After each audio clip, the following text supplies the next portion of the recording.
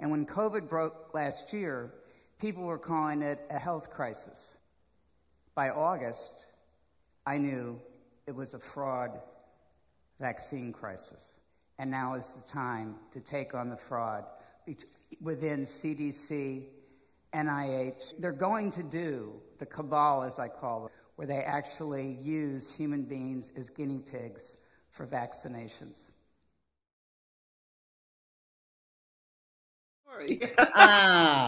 So my background, I'm a senior vice president of technology for North America for an automotive supplier. Start again. Okay. I got a question to ask you. Are my glasses foggy? Because they feel like they're foggy. Good. I can't tell if your glasses are foggy. Good. Because I can't see out of them. Okay. Okay. Here. Oh, much better. Now I can see faces. Okay. Do I need to say my name first, or no? Well, your name is written down underneath it, so we've identified you already. Okay. Awesome. I mean, so Candace, welcome, and give us your background before COVID, your life before COVID. Okay, my life before COVID. Well, thank you, Christine, and thank you, Todd. My life before COVID was extremely active. I am the Senior Vice President of Technology of North America for an automotive supplier in the Detroit area, which takes up a lot of my time. I'm an avid runner, swimmer, and biker. And I like to say, I should say cyclist. I like to say that I am a triathlete. So I normally participate in 1 to 2 triathlons a year, 2 to 3 half marathons, and plenty of 5Ks and 10Ks throughout the running season here in Michigan.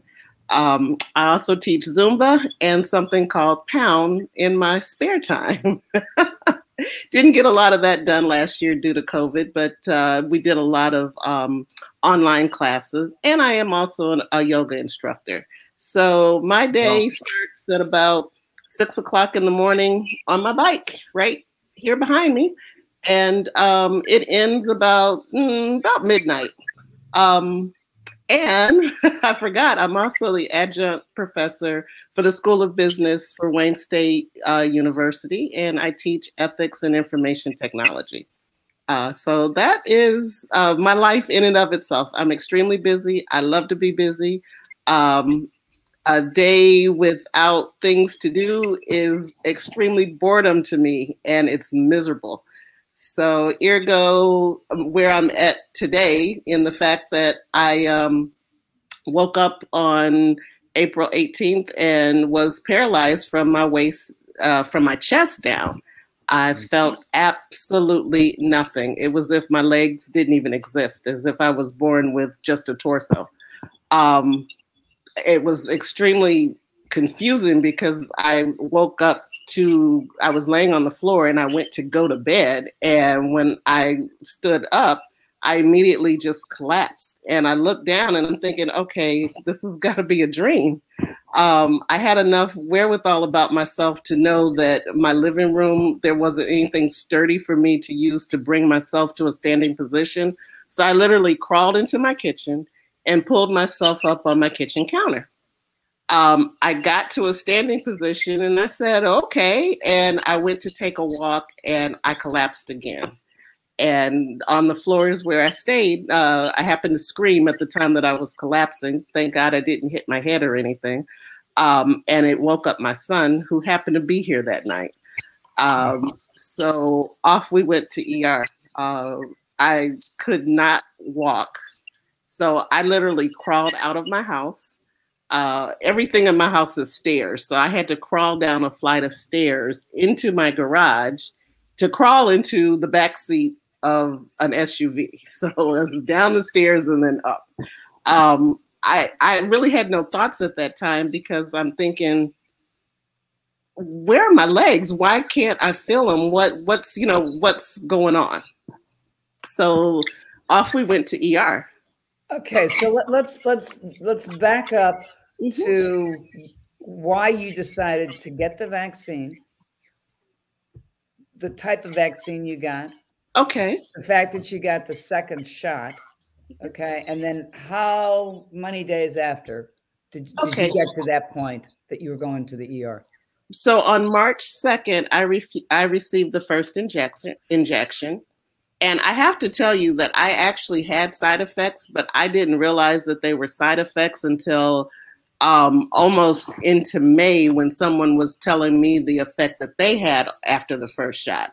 So what happened is, here in Michigan, a lot of our fire stations are the distributors for the vaccination. So you go, you sit in your car, and you pull off after 15 minutes. Well, when I pulled off, my face started to tingle, as well as my hands, and my lips felt as if I were to look at them, that they would be blue. Well, I literally just laughed and said, girl, that's all in your head. Keep it moving. Let's go. And I drove to the store. Never thought anything else about it. Wow.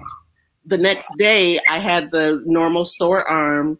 And by the next day, the sore arm was gone. And I can't tell you when the numbness in my face left, because I really did not pay attention to it. I'm an athlete. We have pains. So you just keep it moving. So my second injection was on March 30th. And which vaccine did you get? I'm sorry, I received the Moderna vaccine. Okay. So on March 30th, I have the injection. I did not have any side effect that day. The next day, again, I had the sore left arm, which is where I had the injection, but also this side of my face down to my neck was so sore that I could not move my head left to right. I, again, thinking athlete, this is going to pass. So I didn't pay it much attention. That day, I actually did not go to work because I couldn't move my neck. And so I knew I couldn't drive. So what I did is, just kind of laid around for the day, and then I started feeling better. So we'll fast forward to April 18th, which was 2 weeks, almost to the date after the second injection. And I know it because that day, my best friend and I had decided that since her vaccination was the day after mine, we waited till that weekend to celebrate. And it was our first time going to a restaurant, which was April 18th. That day, I had a normal day. A normal Sunday for me starts with swimming. So I swam like 2,000 meters. And I met my friend to run. We decided we were going to run about 6 miles and then gauge the run so that we could end it at this particular restaurant where we wanted to eat. We ate our meal, and then we walked 2 miles back to the house, back to our cars. I remember saying to my running partner that, wow, that was the best run I've ever had. I had no aches, no pains, and I had a great, consistent pace, and it was just like awesome. In fact, that entire day, I tell people, it was a serene day. It was one of the best days of my life. I didn't do anything special. It was just, COVID is COVID. Life is gonna continue.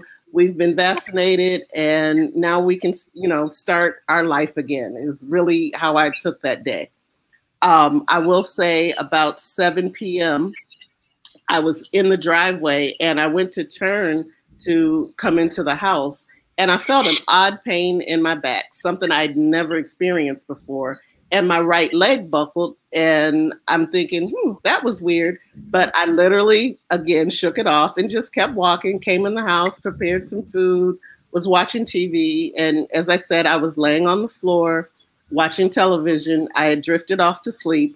And then I wake up, it was around midnight, to go to bed. And the perfect day turned into a complete nightmare. So when you say that your leg buckled getting out of the car, was it like a cramp? No. Imagine, I don't know if you've ever had this happen to you before, but you're walking and your knee kind of pops back instead of staying steady. So my knee kind of buckled, which is a runner's thing. It doesn't happen to me often, but it happens. And again, I didn't think anything of it other than to, hey. You ran 6 miles that day. Yeah. And swam 2,000 yards. So, okay. and I'm not a spring chicken. So aches and pains come along with my life. So again, I didn't think anything of it at all. Okay. And that was the beginning of my horror story. So how many times, when you went to the ER, and from our earlier conversation, you spend a lot of time in the hospital, in two different hospitals, right? 26 days. It was 2 different hospitals, the same hospital system, but they transferred me from one hospital to the other for physical therapy. And between the 2 stays, I was there for 26 days. So I came home on May 14th. So your experiences in the hospital are enlightening, okay, and should be shared. So because you demanded answers. So enlightening is to say the least. So I want to preface it that when you wake up and you're not walking, the psychological effect, for me, the first thing was literal shock, that I kind of like laid in the hospital bed literally for 4 days before I really realized that, okay, this is real. This is not a dream. I went to ER that night, as I said. At that time in Michigan, we were on another high COVID watch, so hospitals were full. I did get into ER, didn't get past the hallway. And based on some blood tests that they took, they really didn't have any concrete evidence of what could be going on. So they wanted to do an MRI. Mm-hmm. Their whole reasoning for admitting me was so that I could get the so I could get the MRI and get it prior to like a 2-week stay. And I'm thinking to myself, well, I'm not walking, so best thing we can do is to admit me into the hospital. I had no problem with that, and let's get that MRI scheduled. I did not get the MRI until almost 36 hours after I was admitted into the hospital.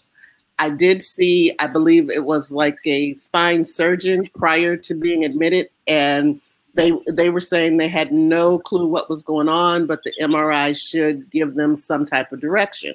So we'll fast forward. I finally get the MRI, and I'm, still in sort of a daze. And I remember a doctor standing in front of me. She was a female, and she had on her surgical garb. And she says to me, well, there's nothing on your MRI, so we're done. There's nothing that we can do. We're just going to turn your case over to an internist. And I said, okay. Maybe a couple hours after that, the internist comes in and he literally tells me, I have no clue what to do. And I'm like, okay, thinking that, something's going to come along the way. He literally came into my room 3 times, and it was maybe day 4 or 5, saying that he had no clue what to do. And at that point, I am now starting to become Candace, a semblance of Candace. And I say to him, you've told me that 3 times. And what you're not going to do is come in here again and tell me you don't know what to do, because we've established you don't know what to do.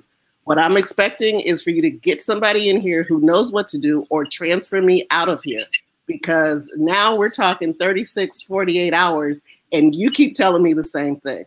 We know you don't know what to do. Next person that comes in here better have a clue, or I'm in an ambulance going to a hospital that can help me. Within an hour, a neurologist shows up. Wow. The neurologist did, I'll say, his neurologist, what neurologists do. He's, knocking my knees and using the steel bar to scrape my foot. At this time, I can tell you that my right side of my body, I can't feel anything from my chest down. The left side. What about your arm? My arms, I never had a problem with my arms or my hands or my mouth. Okay. The left side, any sensation was 10,000 times more than what it was. So if you poked me, I literally thought it was cats scratching me. That's how exasperated all of my feeling on my left side was. And there was no feeling on my right side. So the neurologist says that he doesn't know what's going on. The first MRI was a thoracic MRI. So he ordered a cervical spine, and a brain MRI. It took about, I got that MRI much faster, and it comes back and he says that, there's nothing on your MRI. We have no idea what's going on. So we're going to attribute this to inflammation. And I think it's TM, transverse myelitis. And from this point, what we're going to do is a spinal tap. That should come back and point us in a direction of inflammation or what we need to do going forward. It took about another 24 hours to get the test back that he was taking, and my spinal tap came back nothing.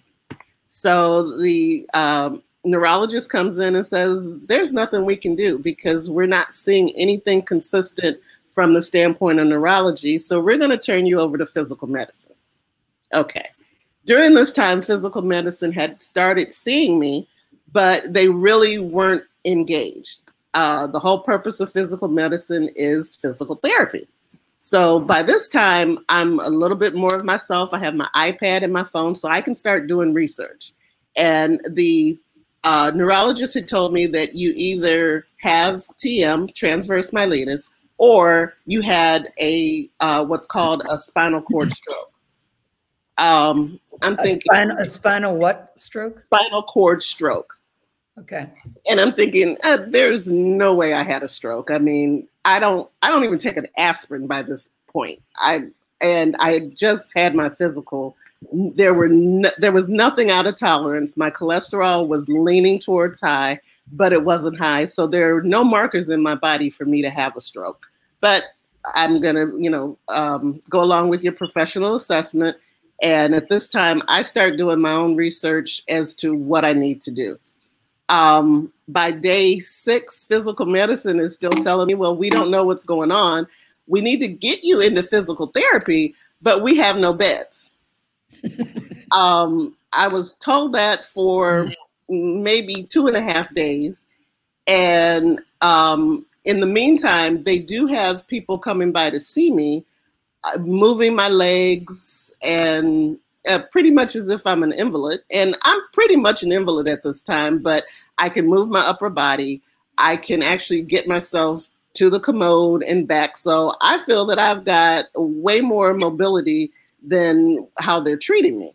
I had one of the physical therapists come in, and this is after day 5, and I was sitting up, and she's like, oh, no, you shouldn't be sitting up. You should only lay down, and the only reason why you should get up is to go to the restroom. And I say to her, excuse me, I've been here 5 days, and I've seen 5 physical therapists. You're number 5, and you mean to tell me those other 4 didn't realize that I shouldn't be moving? And now 5 days later, you're telling me that I shouldn't be moving? I got a problem with this. But you know what? If I shouldn't be moving, that's what I'm going to do. Well, day 6, and I could have my days off, but day 6, all hell hits the fan. Because another physical therapist comes in and says, why are you laying down? You should be up moving. And I'm like, okay, time out. You guys have no clue what you're doing. But what you're not going to do is give me inconsistent stories, number 1. And all of the medical doctors are saying that I need to go to physical therapy. So what you're going to do is go find me somebody that I can talk to, because I need to understand why I'm not in physical therapy. And I also need to understand why you therapists can't get the story right. So I get a doctor to come in, and they're like, well, we don't have any beds. And I'm like, I'm in a bed. What's the deal? Why can't I go to physical therapy? Well, our physical therapy is closed due to COVID. And I'm like, I get it, but are there COVID patients in the gym? And he tells me no. And I said, and you got a key to the door, right? And he says yes. And I said, that's all I need. You got therapists here. You got people that can get me to that floor. If I have to sign something to say that I'm okay with going to a floor to bypass that have COVID patients on it, I'll sign it. But right now, it's critical to start moving me. You had 36 hours, and now we're on to 72 hours, and I've not moved. So this is impacting me, and I can't understand. You've got a state-of-the-art facility. I can't understand why you're telling me that you can't service me. Well, he happens to say, well, we've got several patients in line. And I'm like, well, then that makes it even more important. It's not just me. You've got patients that need care, and you're not offering the care because of COVID. And I'm sorry, I'm tired of hearing that word. COVID's here and it ain't going nowhere. I need help. What are you going to do? So he tells me that they can move me to a nursing home. And I said, a nursing home? And he goes, yeah, that would be the perfect place for you so that you can get the proper care. And I'm like, okay, you got to be joking, because you don't know what's wrong with me. So you want to remove me from my medical care to a nursing home facility who their patients are normally patients that they facilitate to be able to maybe use the bathroom, comb their hair, not anything like what I need, because I need to get out of this bed. Mm-hmm. And he tried to convince me that that was the best place for me. And I'm like, no, you're not moving me from this hospital. So the next day, the same doctor proceeds to tell me that they're having a problem with getting my insurance company to approve physical therapy. And I'm like, yeah, we got some of the best insurance, but not a problem. I let him talk, and he wasn't out the door before I'm on the phone calling the insurance company trying to figure out what's going on. I thought it was really odd that a doctor would tell me about insurance, but, again, I'm going along with the program because I need physical therapy at this point. I call the insurance company. I get a great person on the phone who hears my story, tells me that she understands why I don't want to be moved from a hospital setting and that it doesn't make any sense, but she would really need to understand from the hospital's perspective what why they're making this decision. But she also says, but I'm looking in your records and no hospital has contacted us. I'm like, okay. Really? This is just one blunder after the other. One blunder after the other. So we get this crazy thing about the insurance, and I don't remember the time frame, but nothing was moving. So I asked one of the physical therapists that I need a manager, hospital CEO, somebody needs to come see me, and immediately. So a young lady comes to see me. And as you can see, I talk with my hands, so I'm extremely expressive, and I'm saying to her, you guys are telling me this crap about a bed. I got a bed. So I don't see why I can't get services. I can't, I'm waiting to go to another hospital who they don't have beds. So at this point, the easiest thing to do, and the thing that I would think that you would do, especially since I'm not the only one that's in this predicament needing physical therapy, is that you would open up your unit and facilitate us, or at least facilitate me. I don't know what other people are doing. And so they originally told you that the physical therapy was down, right? Was closed, correct. But yet I had physical therapists that were coming that wouldn't move my legs and see about my heart condition and if I could get myself to the restroom. So my first thing is, you got therapists here, and unless the room burned, because the advertisement for this hospital, one of the things they advertise is this wonderful physical therapy unit that they have. So unless the room burned, you still have the room, and you got millions of dollars worth of equipment just sitting, not doing anything. Why are you not using it for your patients? How many people did you later learn of that were in the hospital because of a reaction to vaccines? So that was extremely interesting. I was surfing on Facebook, and I do not know how I came across this young lady who had done a video. She was in a hospital setting, and she was talking about her symptoms. Her symptoms were her legs were not working. All of a sudden, she was paralyzed from the chest down. And I'm listening to it, and I'm looking at her background, and I'm like, oh my God, this young lady's in the same hospital that I'm in. So on Facebook, I go to her messenger, and I message her and ask her if she's in the hospital that I'm in. And she responds back, yes, how do you know? And I said, well, your background looks just like my background. So we've got to be in the same hospital. Ironically, she was released the same day that I came in. So the video was like a day old. She was in the cardiology unit, and I was in physical medicine. So I asked her who her doctor was and if it would be okay if I had my doctors reach out to her doctor so that we could, compare symptoms, compare notes. Sure. Try to figure out what's going on. And right. She gave me her doctor's name, and I requested with my doctors that they speak to this doctor. And my doctor said that, no, we're not going to speak to her because every patient is an individual.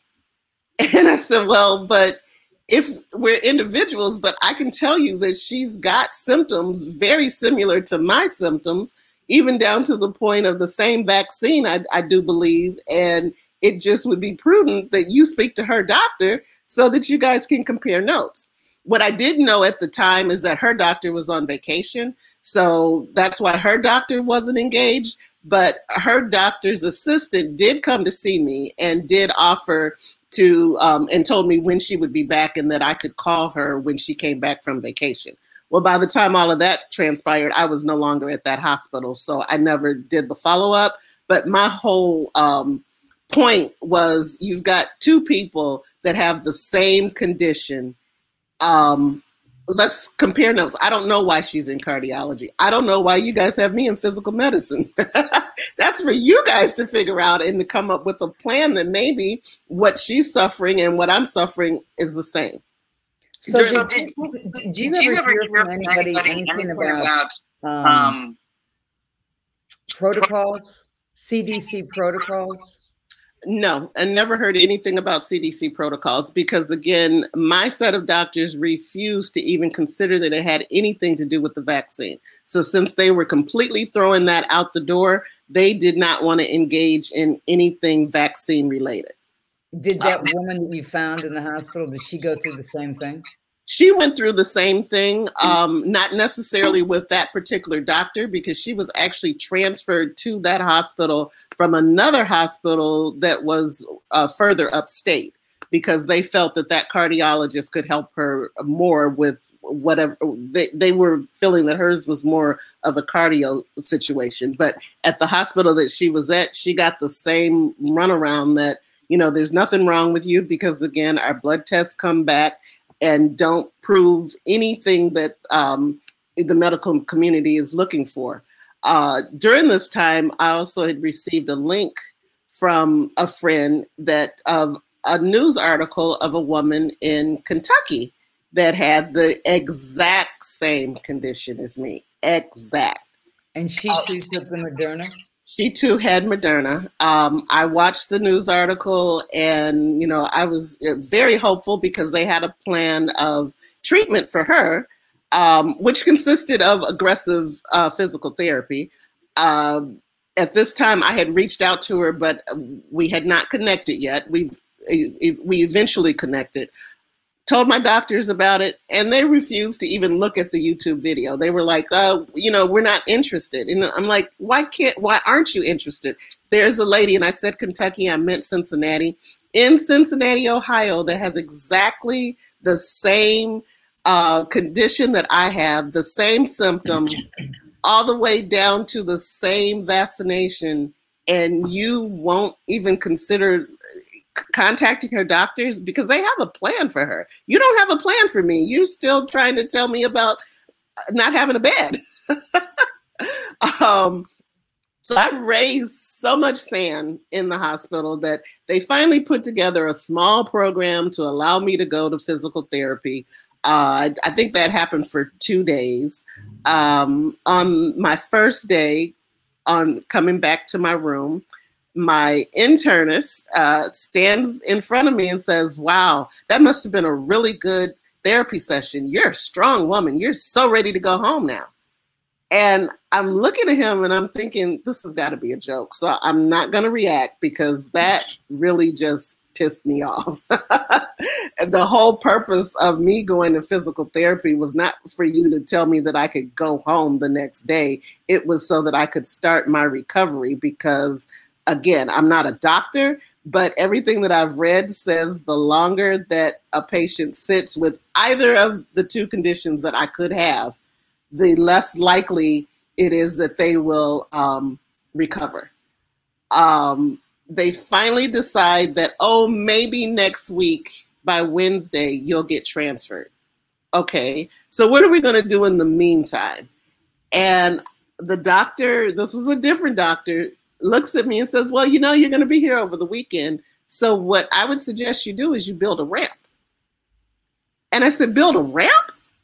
And I kind of chuckled because I'm like, he's got to be joking. And he goes, yeah, you should be concentrating on building a ramp because from what we understand about your house, you have to go up several flights of stairs. And the only way you're going to get in your house is to build a ramp. So that's what I would suggest you do.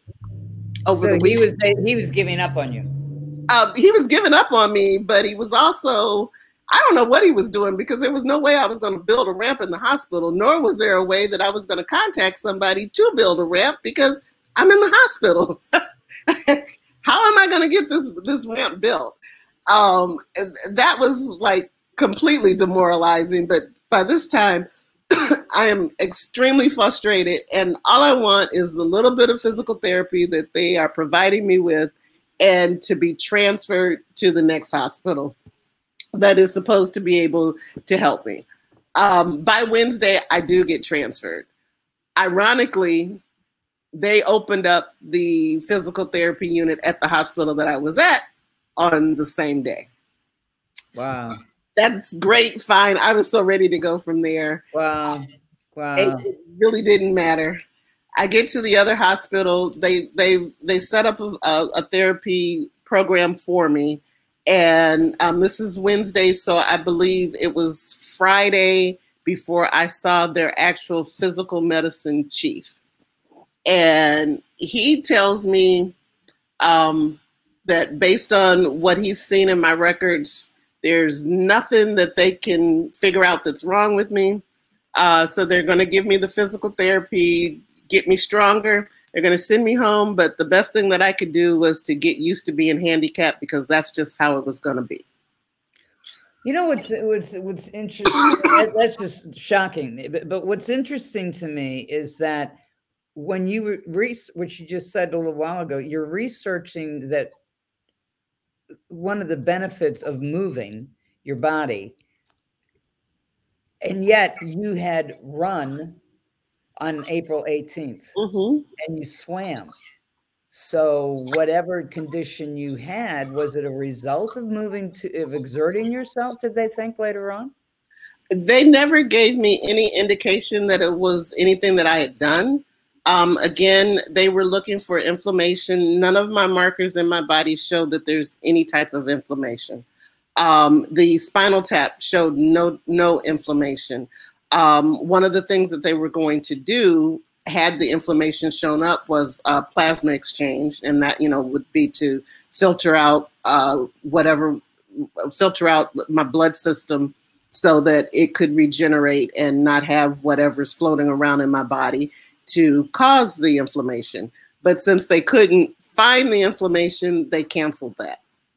The only thing that I received was a high dose of steroids, and that started before they got all of the tests back because the neurologist was leaning towards transverse myelitis, which is the inflammation, and the first course of action for that is steroids.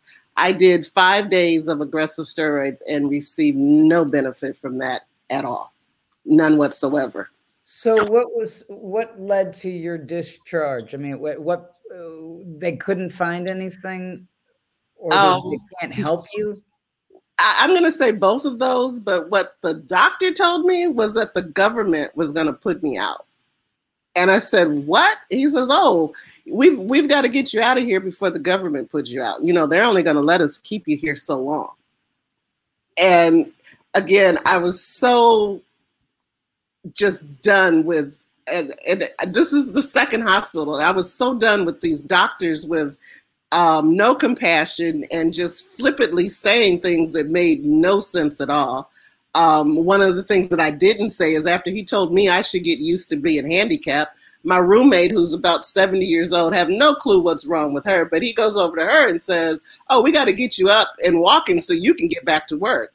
And I'm laying in the bed, and I can't say the words that I said in my head, but I'm like, oh, so I'm expendable, just be handicapped. You can learn to live handicapped.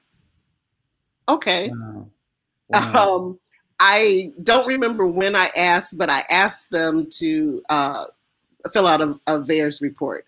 I told them that I didn't care, that they didn't think that what I was suffering from was a result of the vaccination. But since they couldn't tell me what I was suffering from, and since the only thing that I had done differently in my life was to take the vaccination, let's fill out the report, because I'm kind of leaning towards my problem here has to do with the vaccination. Well, one doctor told me, well, it was too long after the vaccination for it to be the vaccination. Well, that lasted all of 24 hours before he came back to see me, because I did my own research. You got up to 90 days after your last shot for any adverse reactions. Mine wasn't 90 days. It was 18 days after my last shot. So I still want you to report it. So the doctor didn't know, or he didn't want to do it? He did not want to do it. And eventually I was told that they would do it, but I honestly, Christine, do not think that they ever reported my case to VAERS. I reported it myself, but that VAERS system, I have an advanced degree in organization development and change. There's a doctor in front of my name. That website, I don't even understand how the doctors fill it out, but they would have a better chance of filling it out versus someone who is not part of the medical community. So I'm pretty sure that the way that I filled it out, and at that time, the only thing that I knew was that I was paralyzed. So I gave my condition as paralyzed, and, they wanted a lot of medical terms. I didn't have those terms. I didn't know about paresthesia at the time. I didn't know about tinnitus. I didn't know about any of those things because they weren't giving me those words. And since transverse myelitis was something that they had ruled out, I didn't even use that as a term. So I'm pretty sure whoever saw my report probably was like, we don't even understand this. So if it was used, my symptoms were not what I reported was what I knew from a hysterical person who no longer can walk versus someone who has medical knowledge and can actually state what type of symptoms I was having. Did you ever hear back from them? I did hear back from VAERS that they received my report. It was about 45 days later, which I hear is their time frame. And it was the same confirmation number of the number that I received. So I do know that it was the report that I filed. Again, I don't know if the hospital ever filed a report for me. And I'm very curious to find out, because as I told the doctor that I was speaking to, that he didn't have a right to make a decision for me not to file the report. I'm the one that took the vaccination. It's my body. And especially since he can't figure it out, it would just make sense to me that we put me in the pool of people that we can't figure out what's going on with them after taking the vaccination. So here's what your experience, pardon me, is a little bit different because you were. Well, I shouldn't say it's different. I mean, so many of these stories are the same. But when you're in the hospital, I mean, you really are your own advocate. Okay? I am my own advocate. And you're a very good patient to be your own advocate. It's very hard for people. Expected anything like this in any hospital in the United States of America. I was treated like I was in a third world country, and I again, I'm healthy. So the last time I was in the hospital was when I had my son 27 years ago. If this is the way that we're treated in the hospital, once medical has decided, oh, there's nothing we can do, they literally had just kind of set me over in the corner. And until I started coming, awake and understanding that, one, I'm not receiving any care. Maybe I see a doctor, maybe I don't. Um, Again, I didn't get steroids until maybe the 6th day that I was there. I never received any medication up to that, or any, they would ask me about pain level. Well, a paresthesia, I didn't know about paresthesia, didn't understand it. So the tingling and the sensations that I was having in my brain is irritation and not pain. So I would say I don't have any pain, when in all essence, I had a lot of pain.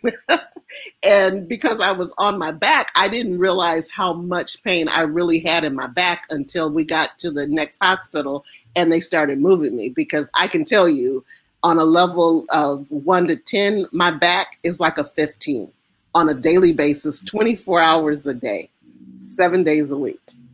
Does it go down your spine, or is it in your tissue, your muscles? It goes down. It's literally halfway from my shoulders down to right where where my rib cage would be in the front, but in the back. Literally just that area. So it's about, I would say, about this much, and it's a band that wraps around from my chest. So not only do I have, so it's like having a corset on your chest. Yes, and on my abdomen, but only on the right side. So all of the compression, of the feeling of just the tightness, like you said, a corset, the old time corsets where you had the chain and somebody was on each side. Well, the person that's on my right side's got a lot of strength, and they're pulling those cords all the time. The person on the left is like, oh, okay, well, we're not gonna worry about it. But it's still wrapped on the left side. Right. And then my back, I describe that as an army of ants in army boots, running all day, stomping, going to. You still have this? Oh, I still have it. I still have it. And it increases with movement. So it will subside if I'm sitting, and I'm saying subside. It doesn't go away. I mean, right now my back, because I'm talking and using my hands, my back is literally gripping like this. So what I do, I haven't stopped moving. I just move with pain. I did at one point after the steroids, I had a muscle spasm is what they said it was. And they gave me gabapentin. What's that? What's that for? It's for, it's actually for seizures, but the neurologist's assistant told me that a lot of times they'll use it for nerve pain. She told me she was going to give me the lightest dose, which was 100 milligrams.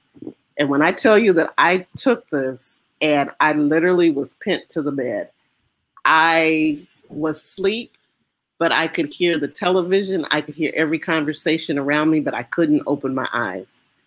When I finally woke up, and again, the mind plays a lot of tricks, but this was after I started raising a lot of sand in this hospital. So then you give me a pill that knocks me out and shuts me up. I'm like, I can't take that again. I mean, because I could not, I already can't move, but the few things on my body that I could move, I couldn't move. And I couldn't open my eyelids. That's probably the worst medicine reaction that I've ever had. Why did they want to give that to you?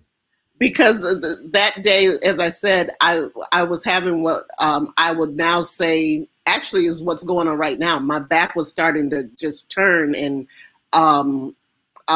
this gripping feeling. So they told me that what it was a muscle spasm, and that the gabapentin would help with relieving the muscles. Well, again, when I finally came out of this stupor, my back was still spasming, which I doubt it ever stopped. And I couldn't tell you how long I was out. I'm going to say I was out almost a half of a day, because I know I missed lunch. It was delivered and taken away. So when you got out, what, May, June? I got out May 14th. May 14th. Okay. So you've been out now for 3 months. Yep. And tell us a little bit about, how your life has changed in terms of your day? I mean, you're not going into the office. You're still teleworking from when I talked to you before. Yeah. So the day I was released from the hospital, when I was in the previous hospital, they told me that someone would come to my house and do an assessment of my house before I would ever be released to go home. So the day that I'm being released, I'm talking to the social worker who, again, I never saw a social worker until the day I was being released from the hospital. And I asked her, I said, what type of services will I have? And she literally laughed. And I looked at her and I said, I don't see, excuse me, I got to say what I said to her. I don't see a damn thing funny right now. I don't understand the humor. You got to answer my question because you're about to drop me off at home. And what? And she said, well, any services that you would receive, you'll get them out of pocket. I can give you a list. And I said, you know what? Since you didn't think that it was appropriate for me to have a list, keep your list. I'll figure it out on my own. I said, but this is poor piss way to handle people, because you're telling me that if by chance, since I'm single, by chance I wouldn't have found somebody to bring me home, you would have probably got some kind of van to take me home, drop me off in my driveway, and pull off as fast as they can. Because you're telling me that once I leave here, I have nothing. And literally she said, well, I don't know if it would have been that drastic, but pretty much. And I'm like, okay. So I came home with a walker, literally with a walker. I had not built the ramp that the one doctor had told me that I needed because I'd never been home to get someone to build a ramp for me. From physical therapy, they did work with me on ascending steps. So we simulated, I think it's 6 steps to get into my house. So we worked on me being able to get up 6 steps with a railing and a wall. So I was able to get myself in the house. But once I got in here, it's like, okay, now what do you do? I had a walker, and they had told me to order a shower chair. And the shower chair was sitting on the porch because I had ordered it. But from that, I literally had to figure out what to do. Because did they not, pardon me, offer those services because they just don't do it at the hospital? Or is it because that they stopped it because of COVID? And no one ever addressed it to me. I said the social worker that was talking to me made it seem like all patients get released with no services. Okay, but I mean, to give them the benefit of the doubt, I mean, it's horrible for what you went through, but perhaps like they shut down the physical therapy at that first hospital. I would believe maybe they did that, but still, you're in a pandemic. That doesn't help the patient. I would believe that if I hadn't had the experience with my father being in the hospital during COVID. And I can tell you that I talked to several social service workers throughout his entire stay. So maybe because I'm not officially a senior citizen, but I doubt very seriously when someone has a debilitating issue, social services is supposed to get involved. The previous hospital told me that, social services would get involved. That never happened for me. Mm-hmm. Mm-hmm. So now, you're still on a walker, right? I'm still on a walker. I still have those ants in the back. You still have the corset pressure that's around your rib cage. And imagine, I'm sure your foot has fallen asleep before, and you go to stand and the pins and the needles, how your foot feels. Both of my feet feel like that all of the time, whether I'm standing on them or not. All I got to do is wiggle my toes and I feel the pins and needles. And then the compression, the same compression that's in my chest area, right, climbs up my legs. So I describe my legs as feeling as if I have on 15 pairs of compression stockings at all times. And as I walk or as I move, another pair of stockings gets put on top of those. So as I move, the compression gets more and more intense. So what's the light at the end of the tunnel for right now? with your doctors and your care? I mean, is there a light at the end of the tunnel? Is there a game plan? I'm hoping that there's a light at the end of the tunnel. They released me from the hospital. The same doctor that told me to get used to being handicapped challenged me to find a doctor that would give me a diagnosis other than what he had already given me, because I would receive no other diagnosis. But he said, you know, the type of person you are, I know you're going to get a second opinion, but, you know, don't be upset if you don't find out anything different. And my the paperwork for releasing from the hospital told me to follow up with my primary care. My primary care doctor happens to be in the same group with the hospital that I went to.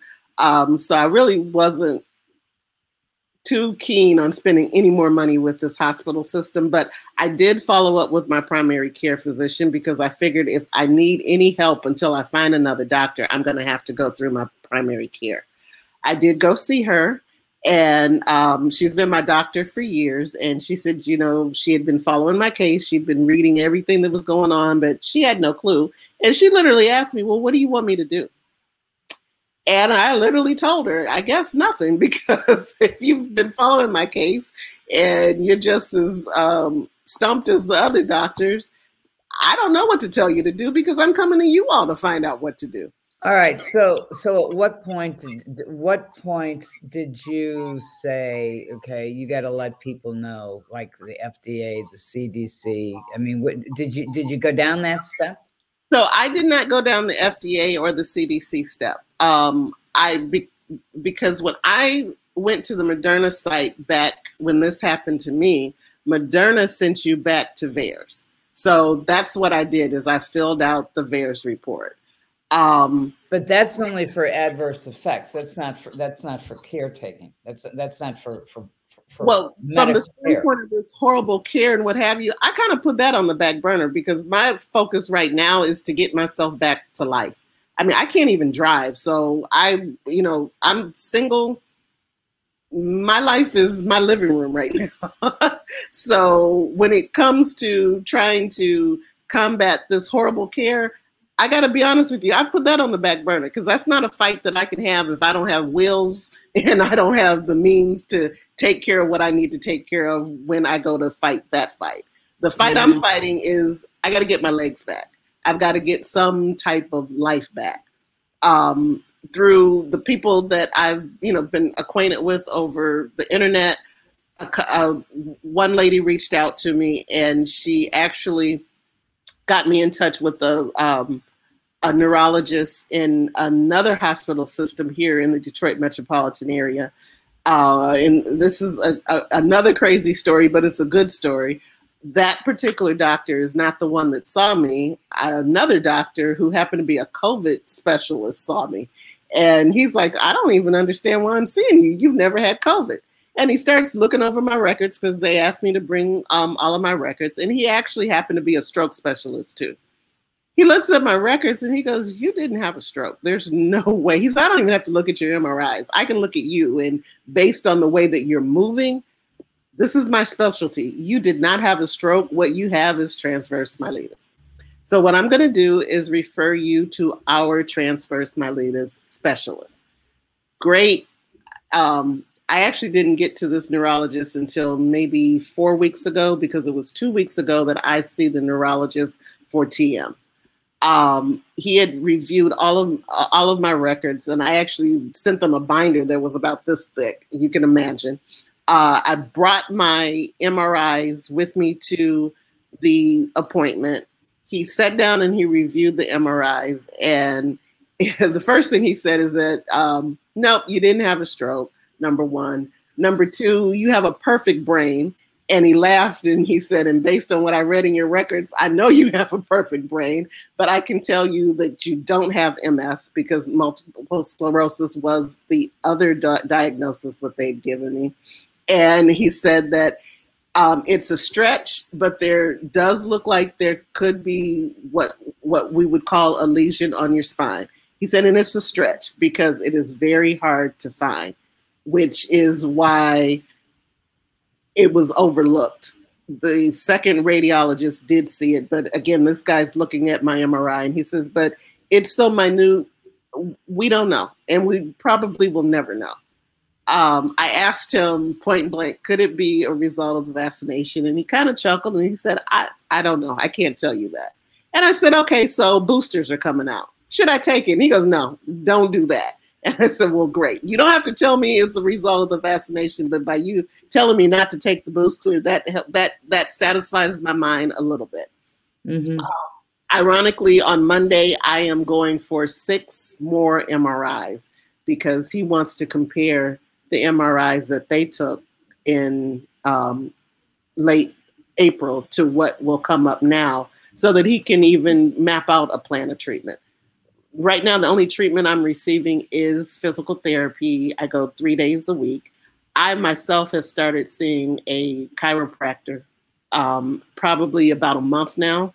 Am I seeing any results? No. He says that there's some results from, what chiropractors do, but my physical body, no, I'm not seeing any results. And I also go to an acupuncturist maybe once a week, trying to get into his schedule up to twice a week. But in this area with the acupuncturist, it's kind of hard.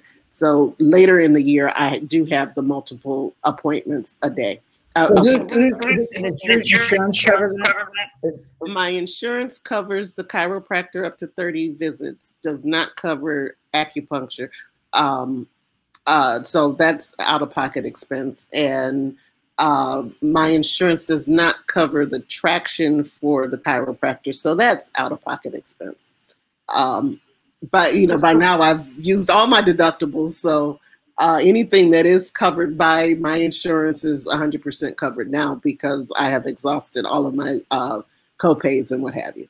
So how big was your insurance bill? I have not, I'm still getting them in, but the one hospital stay, and it was the first one, was $54,000.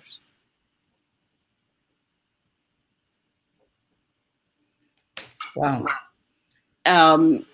Again, with this being the same hospital system, I haven't seen the bill for the second hospital stay yet, but I can imagine that it would be more than that because I was getting more services from that hospital. Yeah. I'm so blessed that my copay, there's out of pocket for that, but nothing like $54,000 or once I have no problem saying it. My copay is $1,500. So I'm blessed from that end. And I can only imagine someone in this position with inadequate insurance or no insurance. It would be a nightmare. When you're saying that, or inadequate insurance, okay? So we're going to have, if people keep on getting injured, they may end up going bankrupt. Oh, yeah. I mean, so the fallout from this, certainly is the lack of informed consent, not enough warnings. Nobody knows how to treat the people who are injured, who's chosen to get the vaccines, either clinical, non-clinical. Right. And then they don't know how to care for them if they get injured in the hospitals. There's no protocols because nobody can figure out the clue game to say whether it's the hammer, the knife, the living room, or it happened in the library. Nobody knows. Nobody knows what caused it, but the patient still has to pay out. And what's really sad is nobody knows. And in my experience, I have to tell you that they didn't even care. I was not a person to them. What I was going through was not important. It was okay just to send me off to a nursing home that they knew. One part of the story that I didn't tell you is this doctor tried to paint a wonderful picture about a nursing home and why I should go. And I let him talk. And when it was all said and done, I asked him, well, that was a great story. Now, would you do that? And he said, no, I wouldn't do it. I'd stay in the hospital. And then he said a couple other things and he asked me for my decision. And I said, I don't have to make a decision. You already made it for me. You answered the question. If you wouldn't do it for yourself, why would you expect me to do it? Why were they bringing up the nursing home? Because you couldn't walk. They were saying that was your only option. For physical therapy, for aggressive physical therapy, my only option would be to go to a nursing home. And being quick-witted that I am, I cut the doctor off before I let him finish because he was about to tell me about the affiliation that he had with the nursing home. Days later, I'm going over the conversation, and I don't know what his purpose was, but I'm thinking, that's the only reason why I could think that he would want me to go to a nursing home, because it's money in his pocket, because it sure wasn't going to be any benefit for me. And again, I unfortunately, my father has passed this year, but I just went through nursing homes and physical therapy. And the physical therapy that is supplied in a nursing home is not the type of physical therapy that I needed. They don't even have the facilities that I needed. So I didn't understand what the purpose was of introducing a nursing home as part of my care. It was the wrong assignment. It was clearly the wrong assignment for a woman your age and who has been an athlete, because you're talking about getting back to that point of being an athlete. Yes. Yeah. And again, it makes me wonder. I'm blessed. I am. I have the wherewithal. I can do the research for myself. At the time, no one could get into the hospital to visit me. So I had to advocate for myself. But what if I wasn't, able to? What if the paralysis had gone to my neck like it has with other people and their hands and their arms? They would have just thrown me in a corner to be a vegetable. And I honestly believe that, because as long as I was quiet, docile, and, just completely kind of in a daze, we had wonderful conversations. They didn't say anything, but, but once I had started realizing that, one, you've said the same thing over and over, and what you're saying isn't, providing me with any help. And I started asking questions, and I started, giving options like, well, why can't you do this? Or why can't you do that? Then I became trouble. At one point, I was deemed as harmful to the hospital staff. Harmful to the hospital staff? I can't even move. And what happened was, the lady that I was talking to, again, I talk with my hands, and she said something to the effect that I was frustrated. And I threw my hands up and I said, yes, I'm frustrated. And I hit the table and a cup of water spilled over. And she runs from the room because she felt as if I was going to attack her. I said, that's the craziest thing that I've ever heard. I can't move. What was I going to attack her with? And she's standing like 7 feet from me. There is nothing in this room near me that I could use as a weapon. It was frustration, exactly what she said. But I was deemed a threat to the hospital staff, and this one particular doctor in my record stated that he wasn't going to help me until I got psychiatric care. What? Psychiatric care. So this was the first hospital. So every day I demanded the psychiatric care that this doctor said that I needed. Never received it. I've never had a social worker come talk to me. Never had anybody in psych come talk to me. A minister did come and talk to me, and I told him that, you might want to go talk to God independently, because what I got to say won't be for your ears. So I thank you for coming by. Wow. So what is, it's important for you and all of the people that have been injured to speak out, Candace. It really is. And I mean, from, the irony of everything you went through is the fact that you're a professor of ethics. Yeah. Yeah. Because you're looking at this and wondering, where is it, right? Where are the ethics? Where's the morality? My father was in the Air Force, so he had pride for this country, which, flowed over to me. No, I've never served, but I know a lot of people who have served. And when I think about being a child and in the Air Force, and how much weight that carried, how much pride we had in that, to understand that our country would allow its citizens to just suffer like this. I can't fathom a United States like that. I don't understand why this is such an issue. I took the vaccination because as a citizen, what are they asking people now? You know, it's the pandemic of the unvaccinated. Yeah, but if you get vaccinated and something happens to you, it's you are SOL.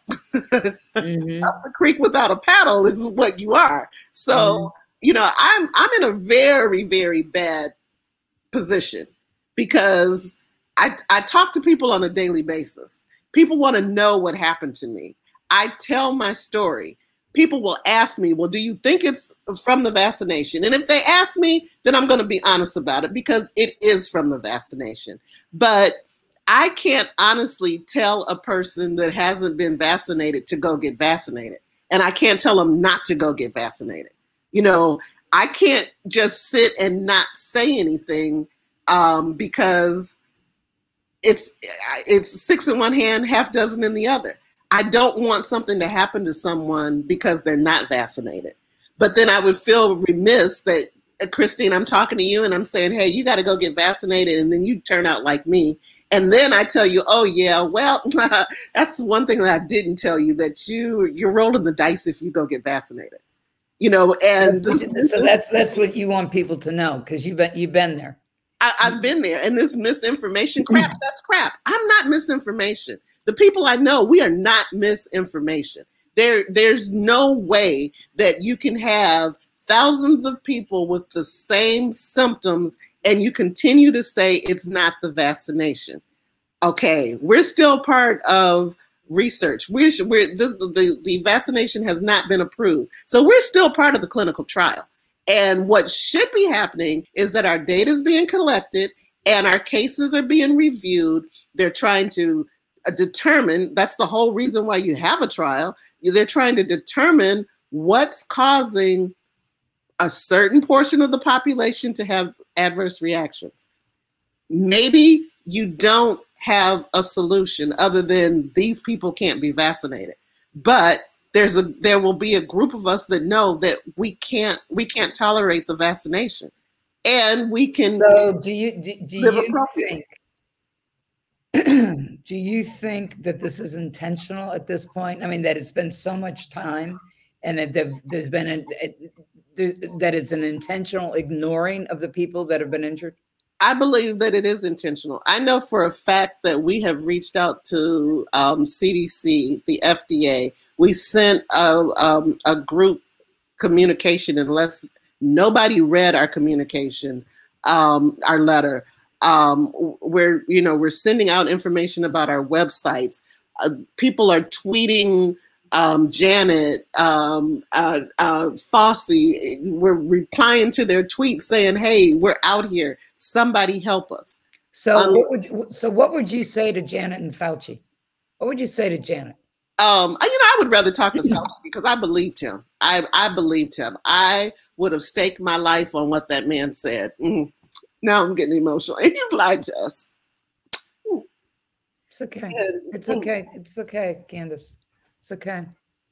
He has truly lied, and he's continuing to lie. And I don't use that word. Yeah, he knows what's going on.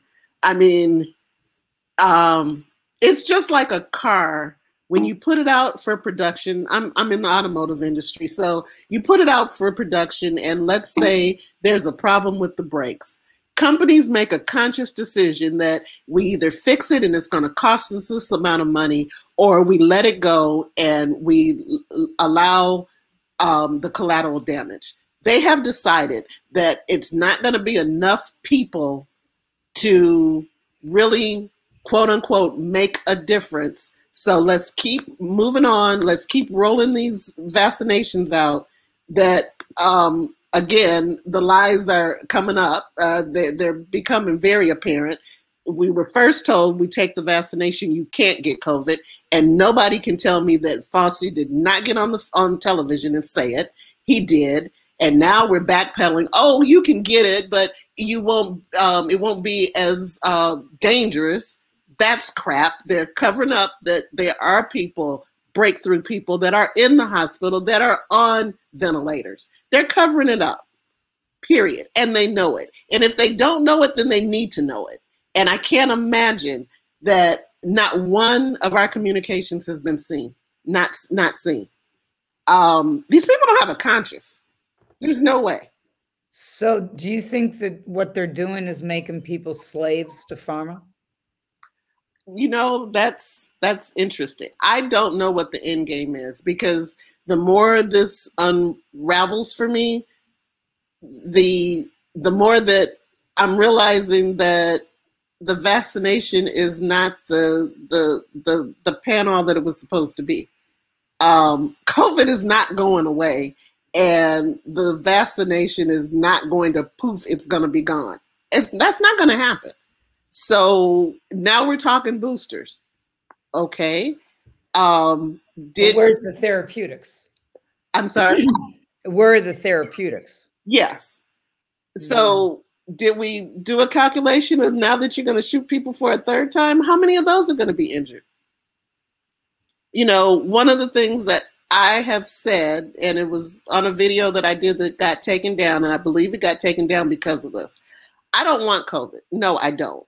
But given what I have today, at least if I get COVID, I know what my path is going to be. I'm either going to get better. I may get, some of the therapeutics that they have. The last thing that I want to do is be on a ventilator, but I got a chance. I don't know if I have a chance. I look healthy, but I'm telling you, I can't walk, and I'm in pain 24/7. I don't know if this is going to reverse or if it's going to get worse. I don't know if I'm going to wake up tomorrow. I don't know. And the medical community can't tell me that.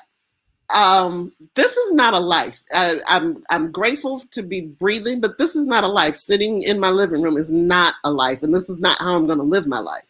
But in the same respect, I don't know. I'm 55. I have no problem telling you how old I am. I've never thought about death.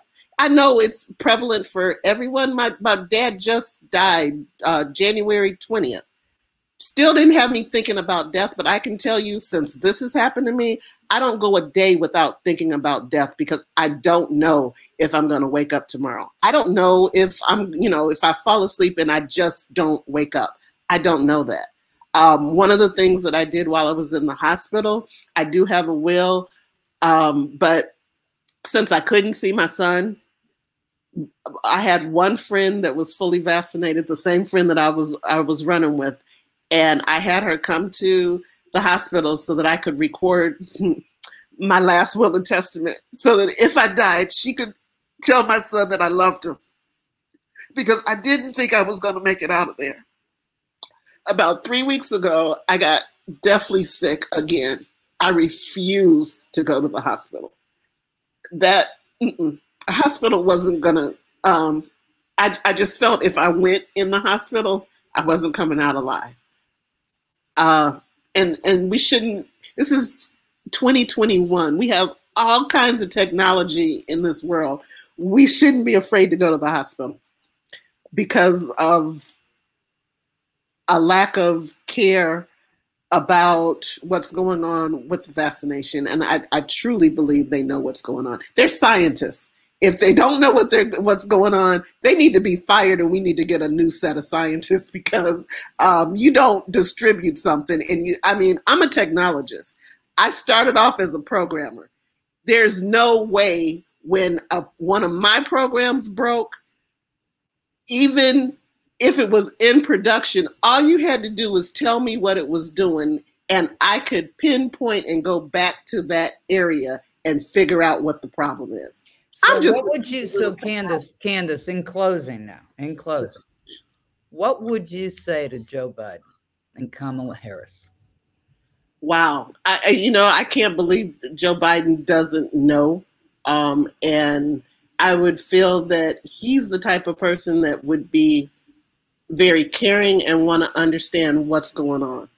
A letter was sent to the White House.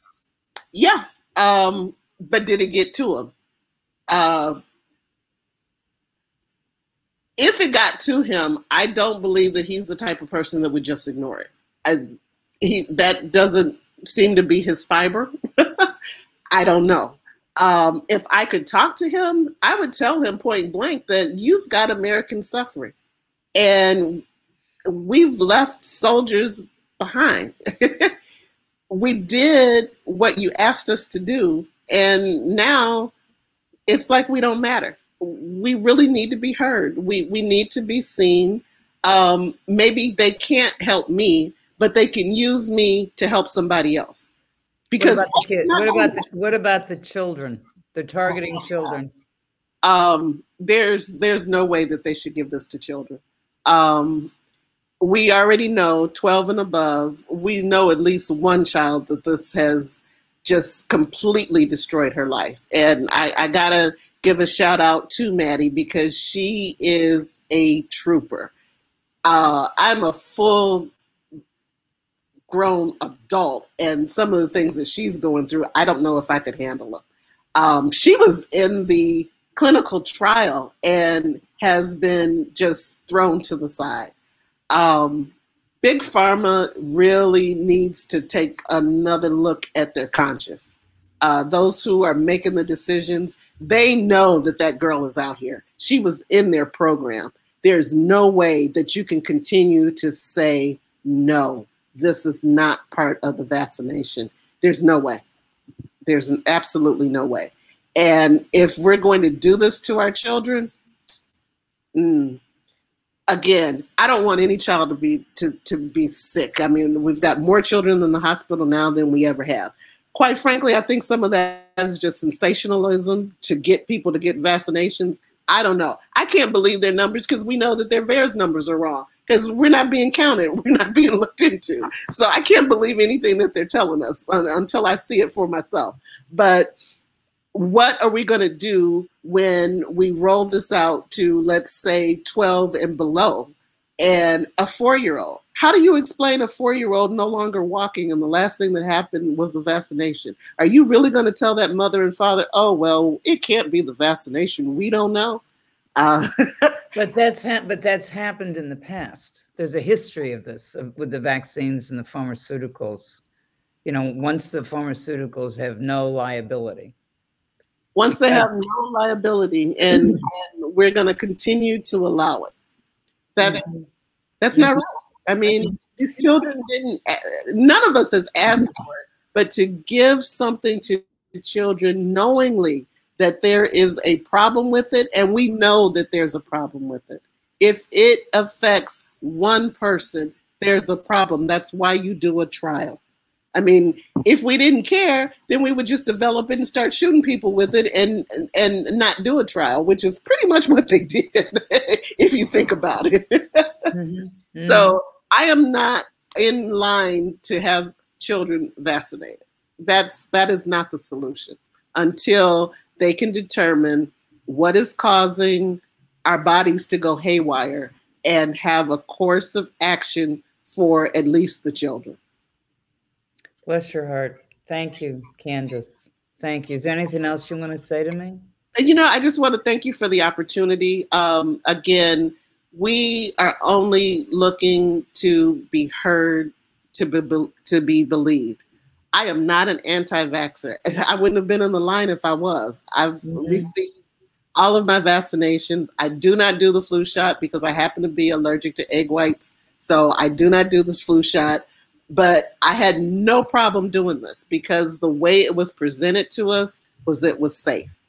Even with the amount of research that I did, there were things that I didn't know to research, so it would never have come up. Mm-hmm. Mm-hmm. We were told that it was safe. Okay, I get it. There's a problem with it. Let's just fix the problem. Let's just fix the problem, and then we can continue to move forward. Do you think that it should be stopped right now? And fix it first before there's any more shots? I do. We need to do a full-blown clinical trial like we would have done with any other vaccination or any other new product that we are introducing to our bodies. I mean, right now, they haven't approved Regeneron, or they're not approving that. They're requiring it to go through their full clinical trials. So what's so special about this vaccination? What's so special about it? Yeah. Wow. Well, thank you very much. Okay. And I will, you know, we'll be in touch. I mean, I want to take this, you know, continue this and talk to everybody, and I'll be back to you. Okay. So, I mean, reach out if anything takes, you know, a turn. Seriously. Thank you. And it's a great opportunity to actually meet you in person. I know it is.